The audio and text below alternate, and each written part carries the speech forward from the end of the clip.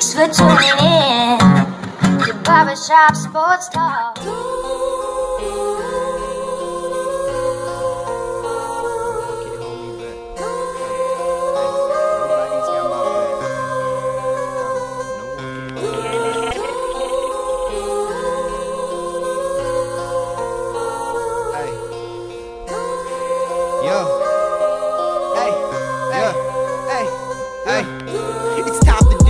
And get prepared for the fight. I got some Jordans on my feet when I go step to the mic. I cannot name my opposition, I can say that I like. And if you step in my position, you would say that I'm right. I'm like Tyson in the booth, but I don't talk with a list. I see you trying to run your mouth, you look like Stephen A. Smith. I thank God the odds against me, but I'm coming out strong. I survived a heat check, but now I'm back like LeBron.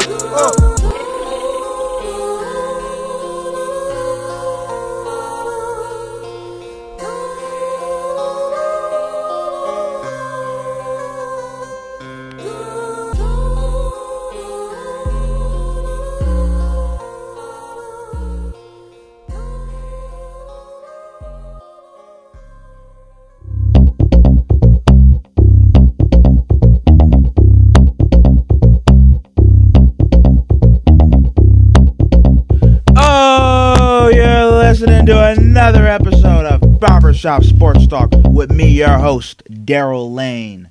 Wherever you are, however you may be listening, we want to thank you for making us in this show part of your day, whether it be via SoundCloud, the L&M Radio Network, or the Columbia, South Carolina radio app. And if you haven't got that app, you should get it. You can go in the App Store and get the Columbia, South Carolina radio app. So you can listen to me from 12 to 2 p.m. Eastern Time in the afternoon. Great show today. I'm going to have my man's Landon Rose. Landon's going to come back on. Landon's been a frequent guest. We're going to have Landon in the first segment, in the first hour. We're going to talk to Landon about some football and some basketball. Can't wait to get Landon's opinion on some interesting stuff with the Cavaliers and the Cleveland Browns. I'm going to explain this, because I've been thinking about this. With the Eastern Conference and the Western Conference, we already know where I stand. I have the Warriors and the Cleveland Cavaliers coming out of the East and West. But how tough do I really think those series are going to be with the Cleveland Cavaliers and the Boston Celtics and Brad Stevens and the Golden State Warriors versus James Harden, Chris Paul, Mike D'Antoni, and the Houston Rockets? How close do I think those series are going to be?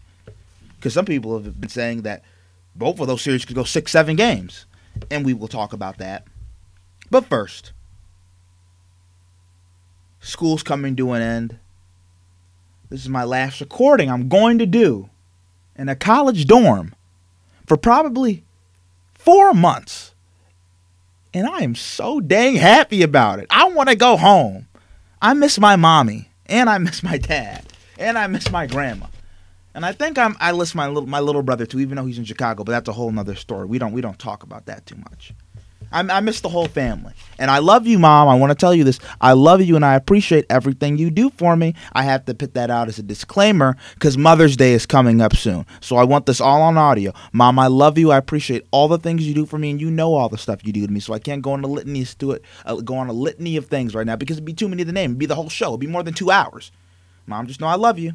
Letting everybody know. I love my mom. You should tell your mom you love her too. Make her real happy. But with that, we talk about like family environments. They decide a lot about how we all grow up. The best environment you have is the perfect way to have success. You know that person that struggles, your friend, maybe it's a cousin of yours, a kid you knew from your neighbor, a kid you knew down the street. You're probably like, dang.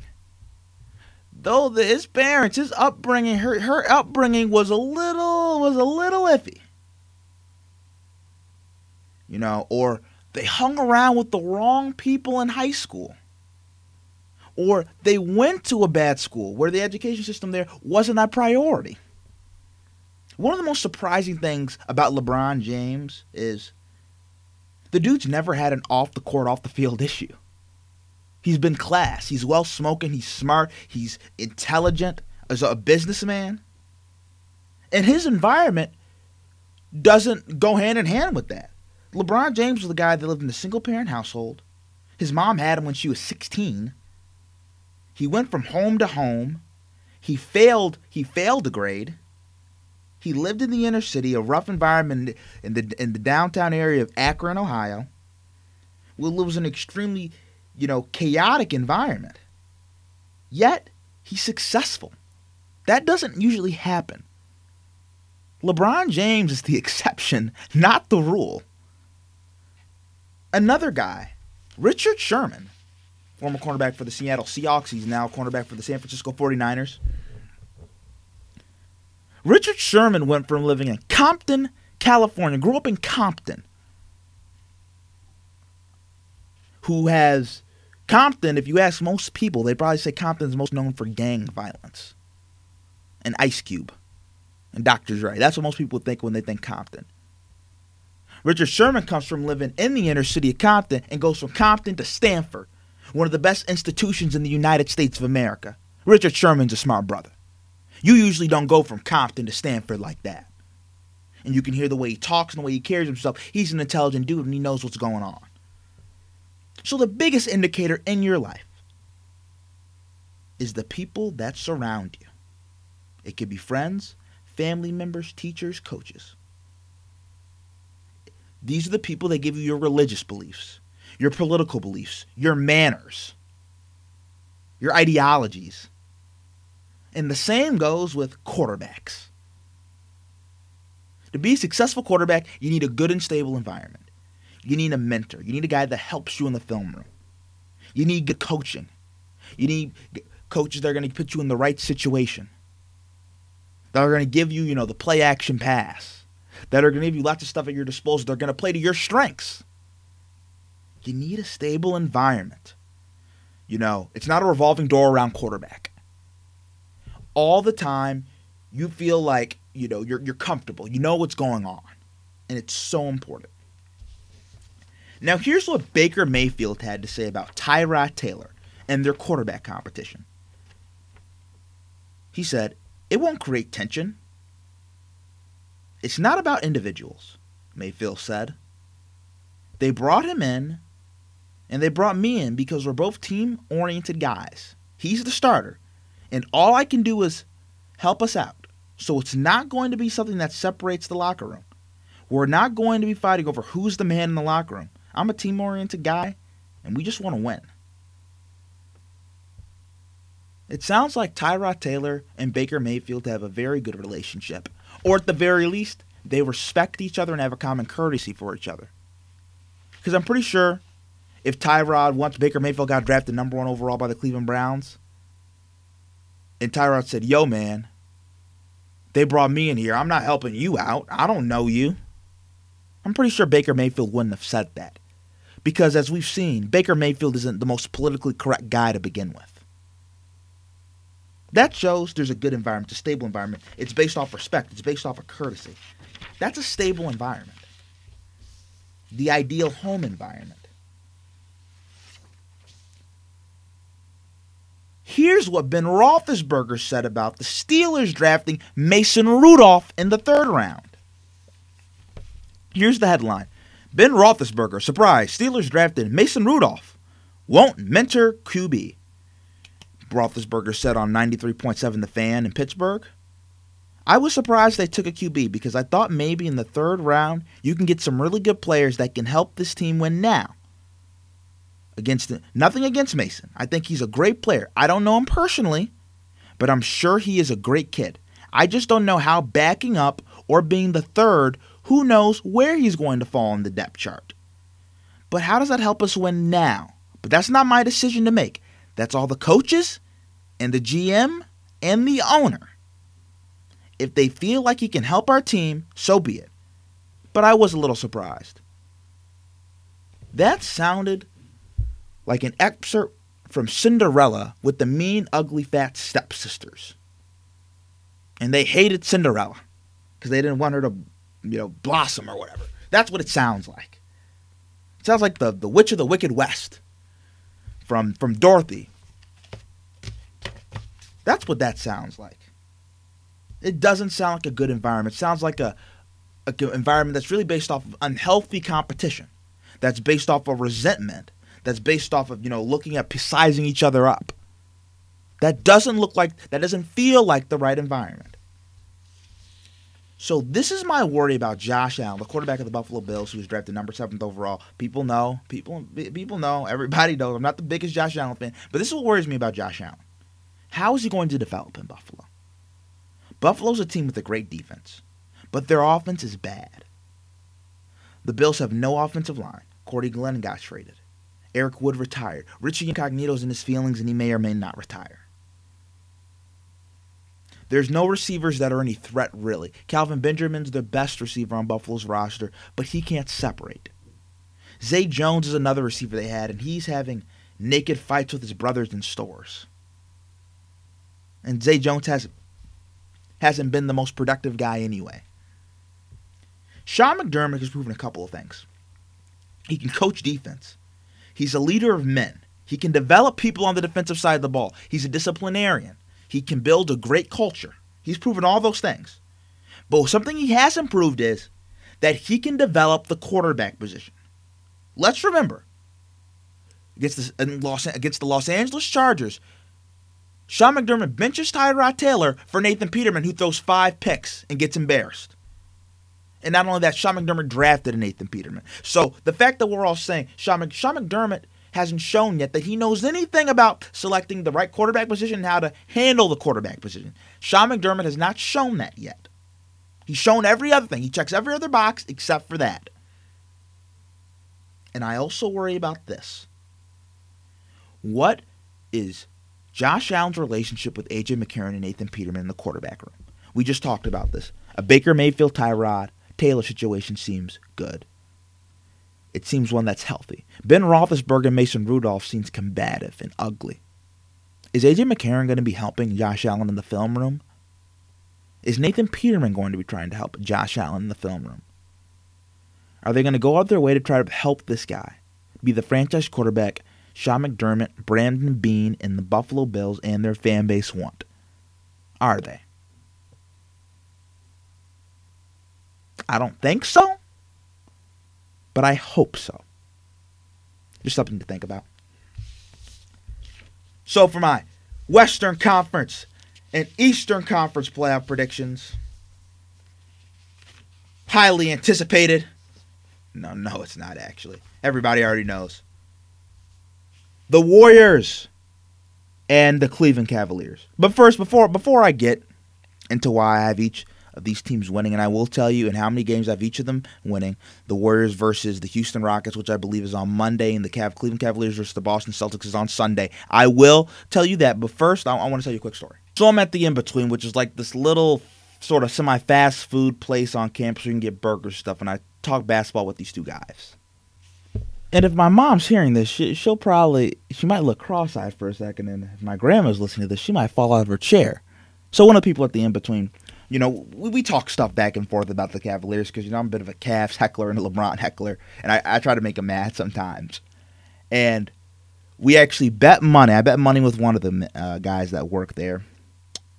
And I bet $5 because I've always thought, I should be betting, but I'm only going to bet as much as I'm willing to lose. And I was willing to lose $5. And I won because the bet was that the Cleveland Cavaliers would win Game 2. And I said, no, the Raptors are mentally shot. The Cavs are going to sweep them. And I got my $5. And I was happy I got my $5. I felt vindicated. But then there's another guy who's a little bit bigger. And he said, he came up to me. He's like, how about we bet about the Warriors, the Golden State Warriors and the Houston Rockets? And I'm like, okay, I'm game. I'm feeling good, right? And then he's like, how about we bet $5? I'm like, $5? Okay, that's good. And then this man starts dropping a Ben, another Ben, another Ben, another Ben, and a big Ben. And when I say Ben's, I'm not talking about Ben Roethlisberger. I'm talking about Ben Franklin's. He was dropping $100 bills. He put $500 in my face, put it on the table.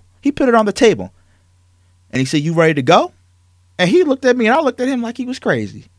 I was like, listen, man, I'm on for some fun, but I was like, I don't have $500 to lose, because I told him, if I lose that, you're going to have to come get me mafia style, because I won't be able to pay you back. That's what I told him. And I said, this is how we'd have to do it. I said, it would have to be I'd have to give you $20 incrementally, like every month. I said, I can't give you $500 just out the cuff. I'm not wealthy. I don't have that type of money. And he's like, come on, man. He's like, scared money ain't make no money. So this man is trying to goat me. He is trying to goat me. And I'm like, I'm not falling for the okie doke. I am not losing my money. I was like, you was trying to steal my money. And I was like, why, first of all, why do you even want to bet $500? And he was like, you know how expensive my Hennessy fare is? And I was like, oh. And I was like, well, listen, I will not be part of your Hennessy fare. I was like, how about we have a gentleman's conversation? I was like, I'm out. $500 is too much. For that matter, $20 might be too much.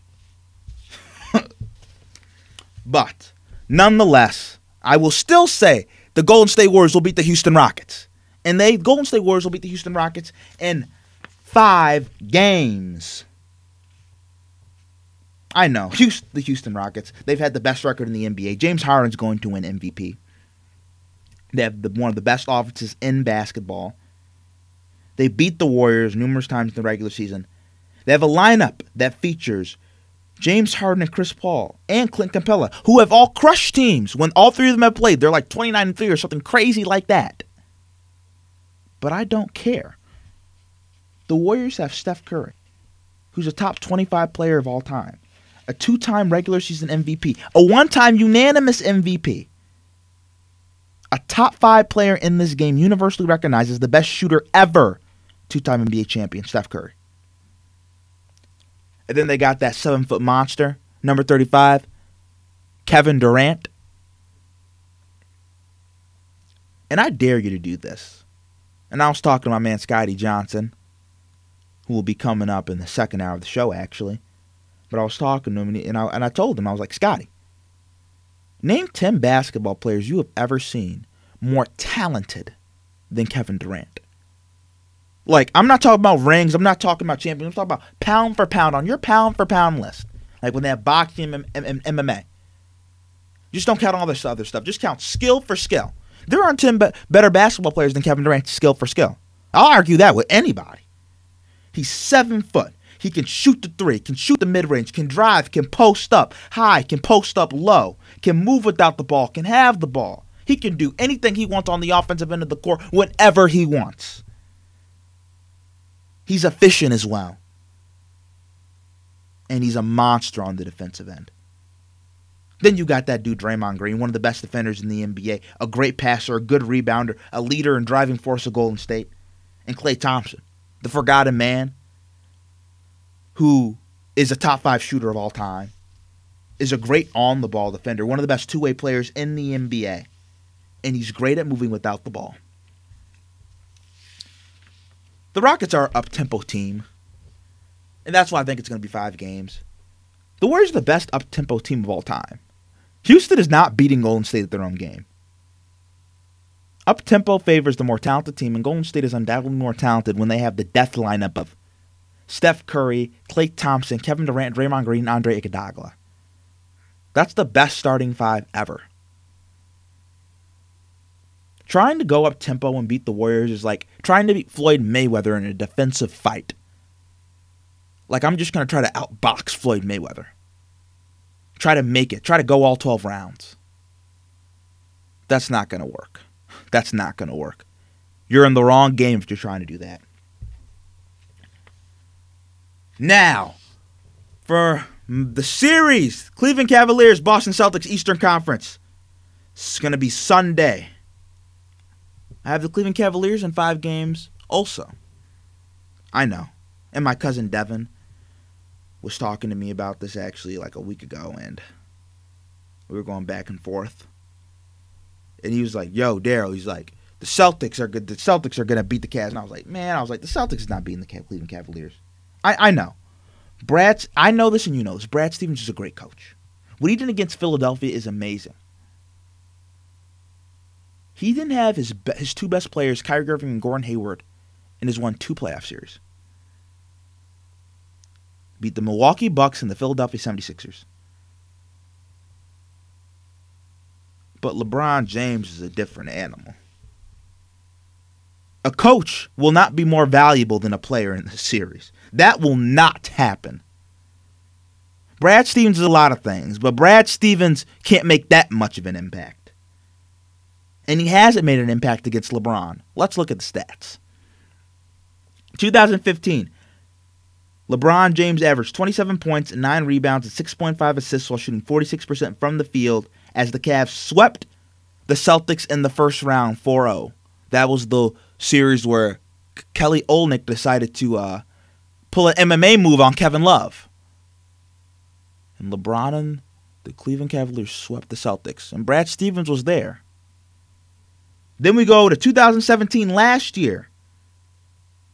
LeBron averaged 29.6 points, 6.4 rebounds, 6.8 assists, and shot 58% from the field as the Cavs beat the Celtics in 5 games in the conference finals. That was the game where LeBron James turned his back and then just went to the hole. And the Cavs absolutely embarrassed Boston. Brad Stevens is a great coach. I will say this again. Maybe the best coach in the NBA right now. Better than a Greg Popovich. Better than a Steve Kerr. Better than a Dwayne Casey. Better than any coach you can name right now. A Quinn Snyder for Utah. But like I said, Brad's not that good. Who on Boston can check LeBron James? Jason Tatum is 20 years old and weighs 205 pounds. Jaylen Brown is 21 years old and weighs 227 pounds. LeBron James is 33 and weighs 260 pounds. Grown man strength wins. He's bigger, he's stronger, he's faster, he's smarter. They ain't checking him. The Celtics are a great story. But their time will be next year. This year, it's the Kings' time. And there will be, for the 4th time, the Golden State Warriors and the Cleveland Cavaliers representing the East and the West. And they will both get this done relatively quickly. Now, coming next on Barbershop Sports Talk, we're going to have my man's Landon Rhodes coming on the show. Coming up next on Barbershop Sports Talk.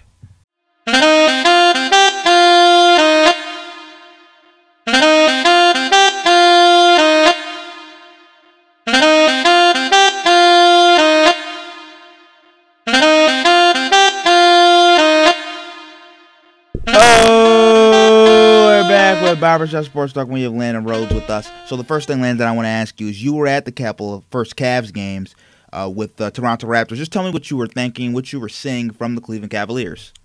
Yep. Well, I can tell you it started off great for the Cavs. Obviously, there's very little to be picky about on the Cavs as a whole. They played a very good series. You can also argue in a lot of ways that Toronto beat themselves as well, especially mentally. But in Game 3 specifically, there was a point at the very beginning of the game where Toronto literally had, I think, as many or maybe even one more fouls than points. They had 4 points and either 4 or 5 fouls. And I was like, okay, this is about to be another blowout. Game 2, we just blew them out. We're going to do it again. And as you saw in Game 4, we ended up blowing them out even worse than we did in Game 2. But they caught up. They made a big comeback in the fourth quarter, tied it up. The Raptors fans around me, because there were quite a few actually, were quiet the whole game until they hit that tying 3 with 8 seconds left. They started standing up, talking a little trash. And I was like, 8 seconds for LeBron. I was like, you better sit down because this is about to be embarrassing. Like like that's too much time. Like, I'm sorry, but 8 seconds for LeBron. I knew what was going to happen. I'd seen it before. I went to the Timberwolves Cavs game earlier this season where LeBron hit the buzzer beater game winner in overtime. The 3-pointer. So I had seen it in person before even. I was like, 8 seconds, he's going to do it. He just did it against Indiana also, the series before that. I was like, you want to talk trash because the game is tied here? Well, you're going to want to sit down and you're going to want to watch what happens. And it did. How much do you think LeBron James gets disrespected for not being a clutch player in the NBA? Because despite all of his accomplishments, when people think of LeBron, they don't think of clutch. Yeah, I always felt that way, and I actually think this season shut up a lot of people who said that because he's proven he's hit at least 3 game winners this season, maybe more. I was at 2 of them, and it's just he is clutch. Like you want to talk about when he was on Miami against the Spurs the first time they played them. yeah, Ray Allen ended up hitting that shot, but keep in mind they were down either 4 or 5 with like 25 seconds left. LeBron hits a 3. Kawhi gets sent to the line, misses a free throw. Ray Allen hits the 3. It goes to overtime, and the Heat end up winning. But a lot of people like to leave out the fact that LeBron hit one of the 3s that ended up sending that to overtime. Yes, Ray Allen also bailed them out, but he hit one of them. I mean, he's equally responsible. How surprising was it for you that the Toronto Raptors just got swept, and swept in embarrassing fashion as the 1 seed? Definitely surprised. I mean, I think I saw something that said the Vegas odds actually favored the Raptors heading into the series. I mean, they were the 1 seed, and I did not see the sweep coming. I actually thought we could beat them in 5 or 6, realistically. I was hoping not 7, because back-to-back 7-game series, that's very tiring on everyone involved. But I was very pleased that we could do the 4-game sweep. I think it just comes down to the Raptors mentally. I don't even think they can picture themselves beating LeBron. What have they lost to him 10 times in a row, something like that? I saw a statistic. 10 times in the playoffs. 10 times in the playoffs in a row. Like, that's crazy. I don't think Lowry is mentally tough. DeRozan, I mean, he got pulled out the last, I think, 4 minutes of Game 3 that I was at. And then he got the flagrant 2, right, in Game 4 and ended up leaving that early. One of them isn't going to come back next year. I don't know who it's going to be. They're both earning a lot of money that the Raptors probably could use. Judging off the performance they just had in the playoffs or in general? Just in general. If you were the GM, who would you get rid of? Well, first of all, not Dwayne Casey. I don't think it's his fault. He had a good... I don't understand that. Yeah. To me, he's done... Yeah. It's not his fault. It's not LeBron. Yeah. Dwayne Casey, I think he's a very good coach. I think the players gave up on him. First of all, I want to say the player I was most impressed with for the Raptors throughout the series was Valanciunas. He was very good. He made his free throws. I had not watched a whole lot of Valanciunas. I knew about him, but the dude wasn't missing free throws. And from a guy his size, I thought he was going to clank a few, and he just wasn't. He was good at rebounding and everything, but DeRozan was awful in the series. Lowry was not good, but he was not as bad. Combined for 22 points the last 2 games in Cleveland. Yeah, they were both pretty bad. But if I had to get rid of one, this is difficult. It's hard to say. I could go either way, but I'd probably, despite how badly DeRozan did, I'd probably keep DeRozan. Now, as you know, a lot's been made of LeBron James role players. Just if he can give these guys anything, they'll be set. Which role player has surprised you the most? Okay, well, at the very beginning of the series, it looked like I might go with Thompson because he was good in the Indiana, and then he kept it going in the first couple games, I believe. But then they stopped using him, I think, in games 3 and 4.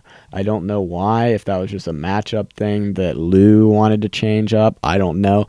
But I'd have to go with Kevin Love. He refound his groove. Overall, he had some great games, a couple double-double games, I think 3 and 4.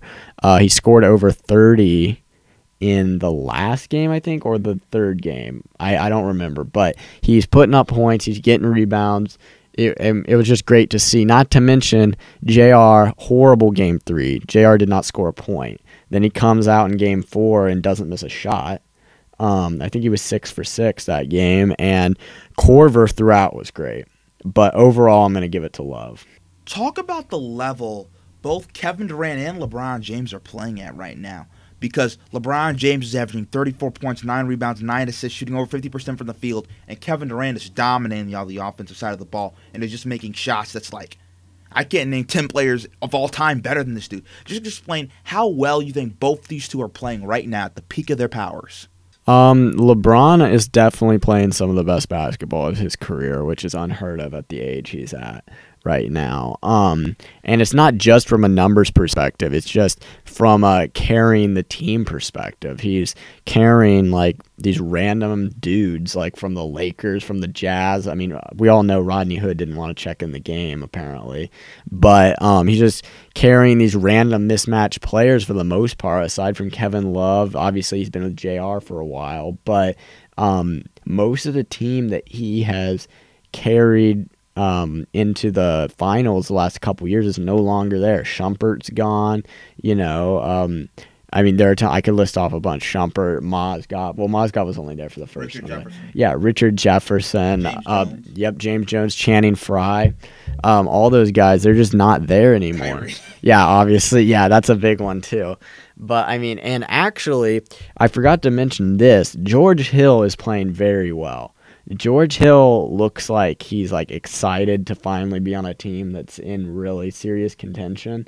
I think George Hill on some of those Pacers teams, and he was on the Spurs too, I believe. Yeah, that just did not quite make it. It's nice to see him. He seems motivated now that he's on a team that's really contending.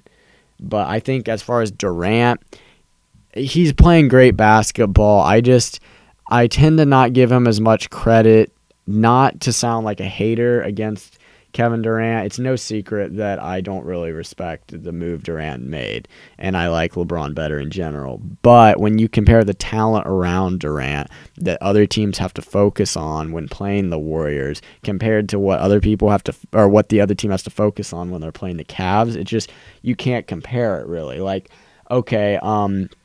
With the Cavs, all right, we have to guard LeBron and we have to guard J.R. Smith versus we have to guard Kevin Durant, or George Hill and J.R. Smith versus we have to guard Kevin Durant plus Steph Curry and Klay Thompson.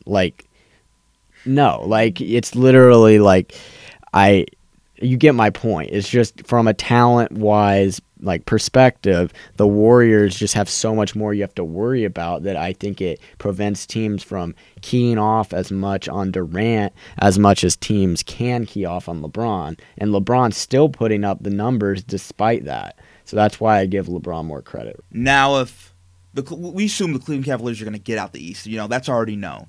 Whoever wins the matchup in the West between the Houston Rockets and the Warriors, I personally think the Warriors are going to thrash the Rockets. But let's say even if the Rockets somehow beat the Warriors, do you think the Cleveland Cavaliers have any chance to beat whoever comes out the West, whether it be a Golden State Warriors or a Houston Rockets? Rockets better. Maybe that's just because of our past experiences with the Warriors. I don't know. I just think, do we have someone who can really shut down Harden? I don't know who would guard Harden. Probably JR. I don't think that would be great. But and then Chris Paul against George Hill, not a great matchup. George Hill is pretty good defensively, but I mean it's Chris Paul. On the Rockets side, I don't know if they have anyone who can really guard LeBron. So there's that.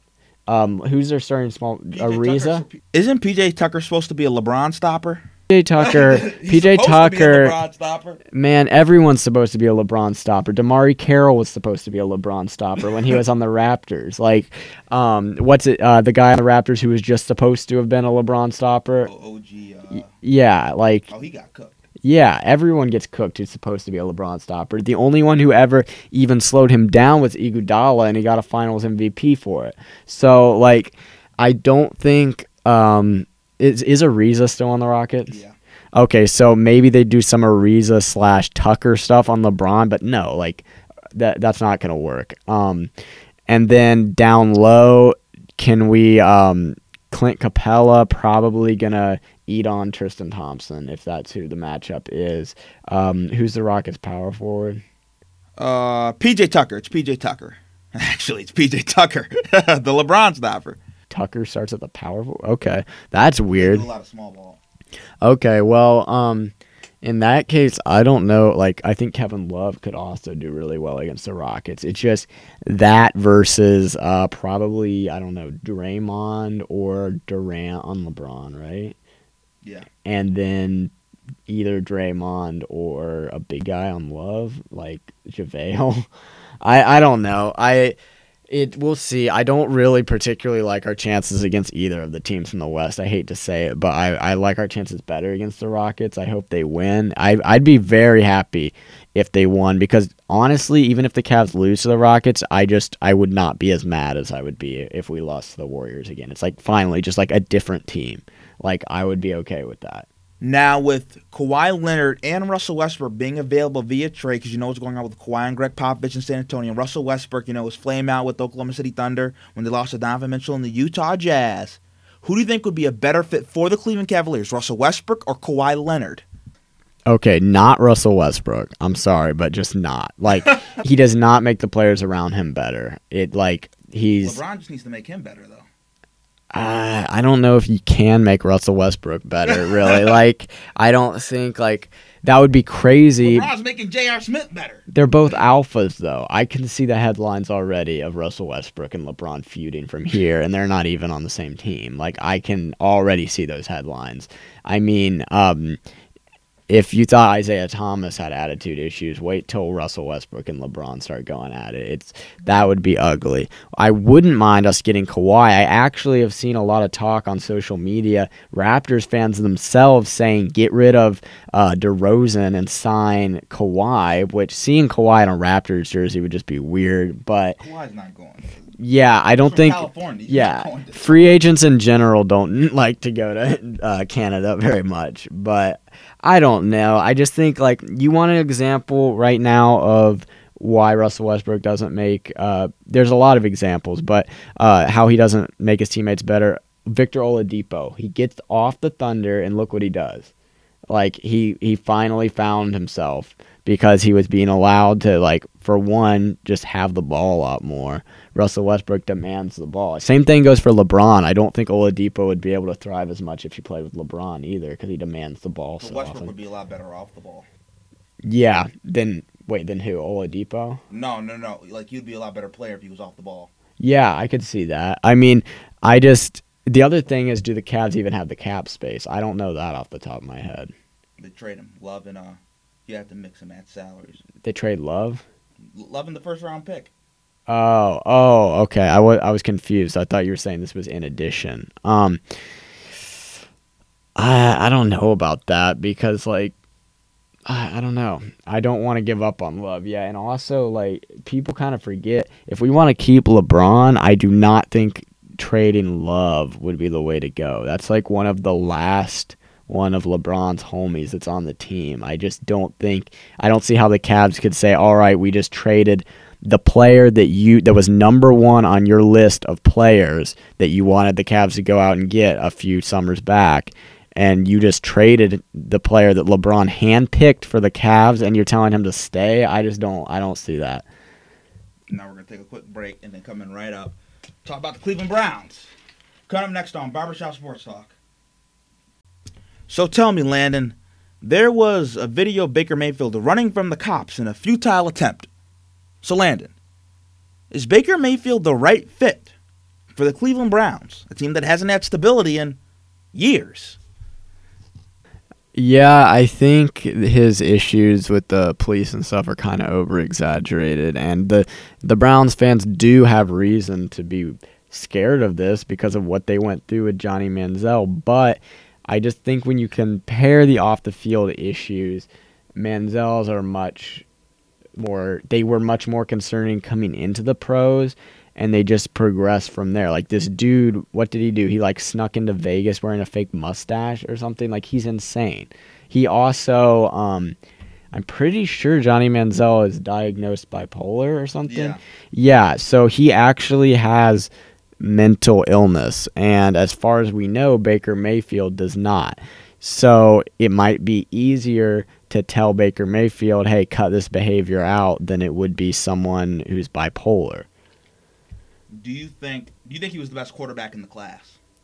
I honestly did not like Sam Darnold at all. Ohio State, oh my gosh. After watching that game, that's what really made me not like Sam Darnold very much. I get it, Ohio State's defense is good, but it's nowhere near what he's going to face in the pros. So, they made Darnold look horrible. USC's offensive line, also horrible, but all the same, a number one pick should at least be able to make some kind of effort to win that game, and he really did not show it. And who else? Josh Allen. Don't really think he's that good. Thank you, Landon. Thank you, Landon, you should tell people in Buffalo this. Oh, they like it? They like that They pick? think he's the savior. Oh, man. Even though he was completing 30% of his passes against Hawaii. Wow. Yeah, I don't. That's not good. I mean, I won't write him off. You never know. Like, I don't want this to be one of those clips where we look back on it in like 5 years and it's so embarrassing that I said he was a bust and he turns out to be like an all-pro. But signs point to him not being good, in my opinion, at this point in time.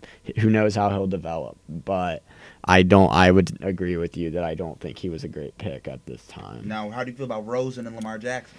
Okay, I like the Jackson pick. I thought it was a nice move by the Ravens to move back into the first round to get him.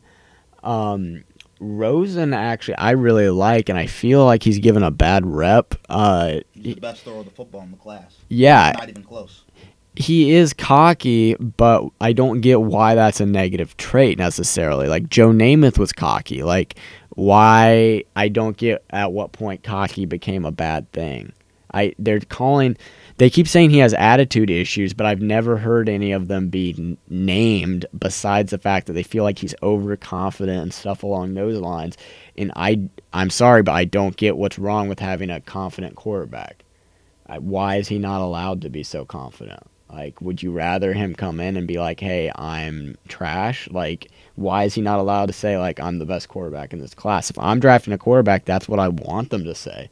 I don't know. That's just my perspective. I'm fine with a confident quarterback. I think people don't like his attitude. Yeah. I mean, in general, we like our athletes and our celebrities to be humble. And Oh, he's not humble at all. yeah, I know, exactly. But not every humble athlete and celebrity, like, they're not always There have been examples of not humble ones who have been super successful too. Kanye West, never been humble in his life. Millionaire. Yeah, I mean, and like I said, I feel like Joe Namath is a good example. Tom Brady, some people don't like his attitude too. He's always been kind of sly and like confident, and people that rubs some people the wrong way too. But at the end of the day, Aaron Rodgers is. Yeah, Aaron Rodgers is confident too. He says relax to the fans. He says, I mean, do what you got to do off the field to get yourself where you need to be mentally to just play football. And like you said, he's the best, I think, pure quarterback of the class. I think the Cardinals got a good one, and because they have Bradford, they don't need to rush him in as a starter necessarily. Let him take a year or two, probably not 2, maybe 1 year, I would assume, as the backup. If he even gets 1 year as the backup, he might start this year. We'll see, especially with Glass Bones Bradford in front of him. So, like, we don't know, but we'll just have to wait and see how it plays out. Which player in the draft, which pick did you really like? The Saquon Barkley pick, because the Giants, what it told me is they're not giving up on Eli Manning quite yet. Get him a little bit of help. I mean, when the Giants have had good running backs, they've been good in the past. Brandon Jacobs got a Super Bowl. Now, keep in mind, Jacobs ended up becoming not very good. But when at that time, he was a pretty dominant physical running back. And then they won that other Super Bowl when I think they just had kind of like a running back by committee thing kind of go. Ahmad Bradshaw, yeah, when he sat in the end zone and everything. Yeah. But when they don't have running backs, they've just not been as good. Like Rashad Jennings, injury prone, like badly. How good do you think Saquon Barkley is? I think he's very good. I don't know if we should expect him to be like a Zeke quite yet, because I don't know if he has the O-line to match what Zeke had coming in his rookie year. I was actually surprised by the success Fournette had his rookie year, because I didn't think Jacksonville necessarily had the O-line to make what he needed to get the yards he got, but it ended up working out for him. So there's been a recent, I think, streak of successful rookie running backs. But aside from obviously, he didn't do this his rookie year, but Zeke's had some off the field things. But and the Giants are hoping to see that again. I actually really like what the Packers did. Not to be like biased, because I am a Packers fan, but they went out and they got the cornerback from Louisville. He picked Deshaun Watson off twice when they played him at Clemson. And then they got the Big Ten Defensive Player of the Year, I think, in the second round with the Iowa corner. So we got 2 nice cornerbacks. Our secondary should be really good. And I don't know, I just really like that. And I'm trying to think, the Browns, I actually like the Denzel Ward pick too. It surprised a lot of people, but he's a very good corner, very fast too. So Now, you talk about, the Green Bay Packers a little bit. Aaron Rodgers and, Brett Favre had their issues because, Brett Favre didn't want to necessarily help Aaron Rodgers. Then you see a little bit of that with the Pittsburgh Steelers when Mason Rudolph gets drafted. And then Big Ben's like, whoa, whoa, whoa, whoa. My job is not to help this dude out. yeah. Where do you think the line is between somebody? Because, you're supposed to be a good teammate and, I guess not giving too much. Yeah, I mean, it's not his job to prepare him or anything like that. It would be a nice gesture, but it's by no means a requirement. And I don't know. I think Big Ben on this one maybe should chill out a little bit because this is the same Big Ben. He's acting in a way super surprised that they took this guy when this is the same Big Ben that was just talking about possibly retiring at the end of this year. And now he's acting shocked that they took a quarterback. You can't just randomly talk about retirement and expect the Steelers to not make a move like this. Like, if you're talking retirement, they're going to maybe panic a little bit, or maybe not even panic, but just take a quarterback just in case. They don't know if he'll be back next season. I haven't seen any headlines that necessarily say he's angry with the pick, but he definitely, in a lot of ways, doesn't seem thrilled with it. Now, with the Packers, a lot of it talk's been, could Des Bryant potentially be a signee from the Green Bay Packers? They've been really good at receivers. Like, they had the Donald Drivers, the Greg Jennings, the Jordy Nelsons. Do you think Des Bryant would be a good fit in Green Bay? No, because all those wide receivers were humble, for starters.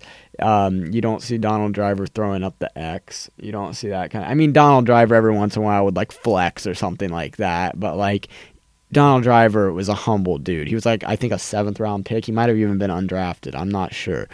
But I think he was a late rounder. But Greg Jennings, he went to Central Michigan, I think, another humble guy. Jordy Nelson's a farmer in his offseason. I'm sorry, but compare this guy who's out here harvesting crops in his offseason to whatever Des Bryant's doing in his offseason, probably just tweeting on his couch a lot of the time. And it's just, we don't need that personality. Des Bryant's very good. He's already proven he can't perform on Lambeau Field more than a few times. So, and I mean, we already got Jimmy Graham. That should be. I'm interested to see how that's going to work out because we haven't used tight ends very effectively in the past. We signed Martellus Bennett. Don't use him. And I mean, Richard Rodgers had some success with us. He's not even here anymore. But it'll be nice to see if him and Rodgers can mesh. I don't think we need Des Bryant, though. So the Giants owner, John Mora, said that him and Odell's people are talking about a contract, speaking Des Bryant, diva receivers, people that can be a little bit too much. Should the Giants extend an offer to an Odell Beckham? I think so. Just because... he's an all-pro. I know he has some attitude, and I know I just talked about how the Packers don't need someone with attitude, but this is a completely different organization. The Giants, they've had some characters on their team. They had Plaxico shoot himself in the leg, Burris. They don't care as much. I mean, they had the wide receiver party boat or whatever right before the Packers beat them that one time. Yeah. I mean, so they don't necessarily, I don't think, care as much about the personality aspect of their wide receivers. If they did, they probably wouldn't have drafted him in the first place because I'm assuming they knew he was a big personality coming in, and The whole thing he did with Josh Norman that one game to me was by far the lowest he's ever gone. That was really ugly when he was trying to give Norman the French model. That's let him do what he wants off the field. But on the field, when you're trying to give Norman a concussion and stuff like that, that's just bad. And I think him and Eli Manning maybe have a little disconnect just because of the age difference. I think they might not see eye to eye just because they're from different generations in a lot of ways. But I don't think they're into the same things. Yeah, definitely not. There's a reason Eli Manning wasn't on that party boat.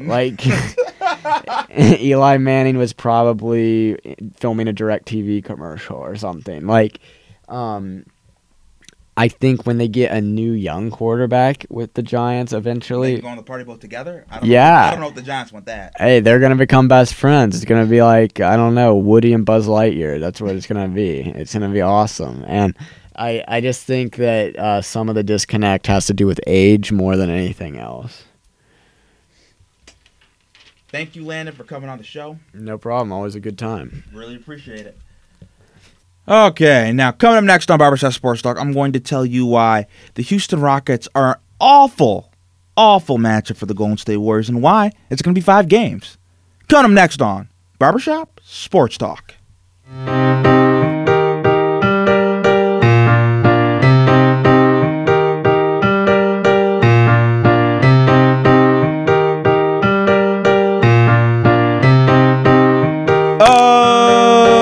Back with Barbershop Sports Talk.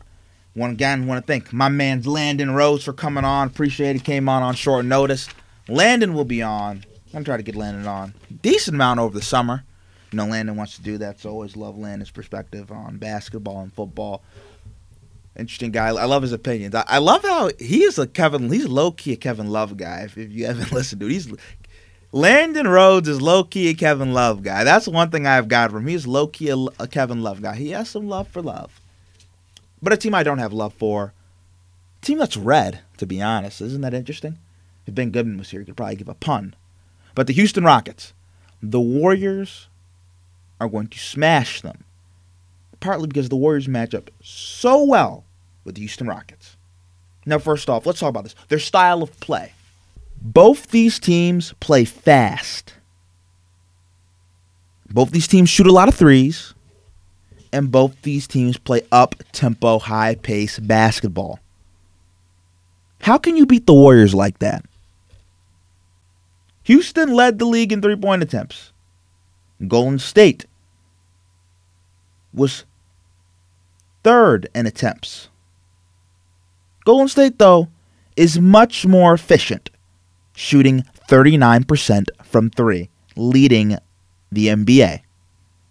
Houston was 13th in the league in three-point shooting percentage, 36%. The Golden State Warriors are a more efficient team in general. They shoot 50% from the field, number 1 in the league. The Houston Rockets shoot 46% from the field, 15th in the league. Not only that, Golden State, they put more points on the scoreboard, and they have a higher pace. The Warriors led the league in scoring with 113.5 points per game. Houston was second with 112.4 points per game. Golden State was fourth in the league in pace. Houston was 14th in the NBA in pace. So tell me this. How the hell are the Rockets going to beat the Warriors at their own game? Like I said earlier in the show, it's trying to beat Floyd Mayweather in a defensive boxing match. It just doesn't happen. Is James Harden a better shooter than Klay Thompson? No. Is Chris Paul a better shooter than Steph Curry? No. Is James Harden a better shooter than Kevin Durant? No. And since they both play together, I think James Harden would second that emotion. Steph Curry, I know. There is a problem with him either having to guard Chris Paul or James Harden. But the thing is, he won't have to. Steph Curry is going to guard Trevor Ariza and be off the ball. Klay Thompson will guard either James Harden or Chris Paul, whichever one gets hot that night. Andre Iguodala, because they might start their death lineup the whole series, just to add a little emphasis on the series. Start fast. And Iguodala, who is 6'6" and a great defender, will guard the other one of the James Harden-Chris Paul duo. So here's my question to Rockets supporters. What are the Rockets going to do with Klay Thompson? Because that's more interesting to me than what the Warriors are going to do with Steph Curry. James Harden is not, and I repeat, James Harden is not going to chase Klay Thompson around all game long on off-ball screens and running through picks. James Harden ain't about that life. James Harden just started trying to put minimal effort in on playing on-the-ball defense. James Harden is not chasing people around, okay? James Harden's not chasing people around all game, running, trying to do ball denial, doing all that gritty stuff that takes up a lot of energy to do and is very physically taxing. James not doing that. And if Chris Paul is checking Klay Thompson, we do realize Klay Thompson's one of the best post-up two guards in the NBA. Klay Thompson can do a little bit more than just shoot threes. He has a very good post-up game, and he will shoot over Paul and drain and nail mid-range shots in his face all game long. Because Chris Paul is 6 foot, and Klay Thompson's a legit 6'6", 6'7". And then if they double, Klay's a smart player, and he will pass it open. And who are you leaving open? Steph Curry, Kevin Durant. Threes. So then let's get to KD. Another question I have for the Rockets. Who was guarding that man? With the court so spread out, you can't check Kevin Durant one-on-one. We know what time it is. Trevor Ariza will get cooked. PJ Tucker, when Landon was on the show, Landon was talking about how people call PJ Tucker a LeBron stopper. LeBron tore PJ Tucker apart. KD is going to give PJ Tucker nightmares. Nightmares. PJ Tucker ain't got nothing on Kevin Durant. Not even in the same class. And then what the Warriors are going to do, they're going to neutralize Clint Capella, the Houston Rockets rim protector. Draymond Green can bring the ball up the court. He's a great point forward. That will cause Clint Capella to have to go away from the rim and have to be at the top of the key trying to defend Draymond Green. That leaves the rim wide open and unprotected. Playing fast against the Warriors is death. It's like committing suicide. It's like going to someone. It's like writing your own funeral. It's writing your own obituary. That's weird. We don't do that. Who writes their own obituary?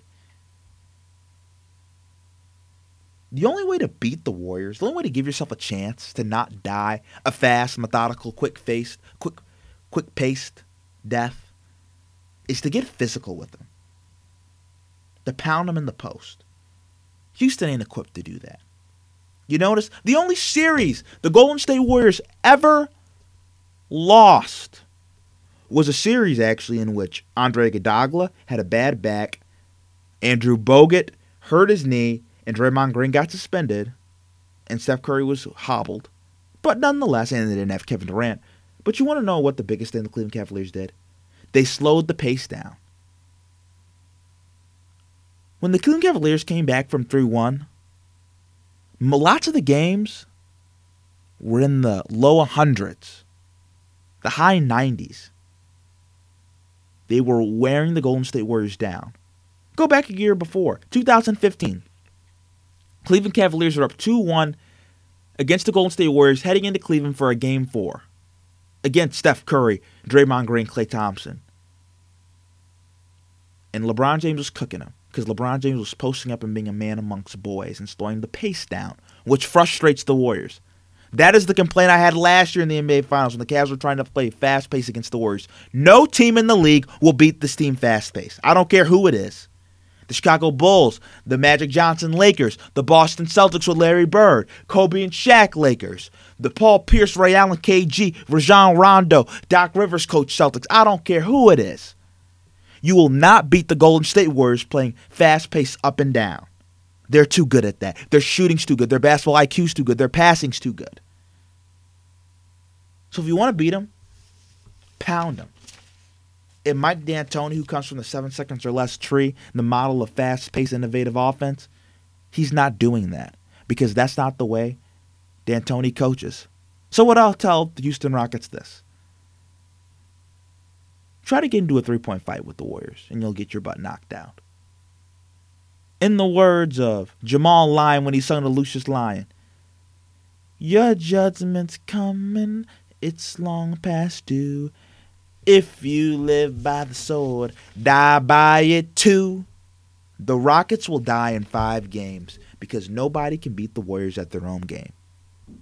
And it's quite simple. Coming next on Barbershop Sports Talk, we're going to be entering our L&M Network only segment of the show. If also you want to watch, you can get the Columbia, South Carolina radio app. We're ending the SoundCloud version. We're entering the second hour. Coming up next on Barbershop Sports Talk. Thanks for tuning in to Barbershop. Barbershop Sports Talk.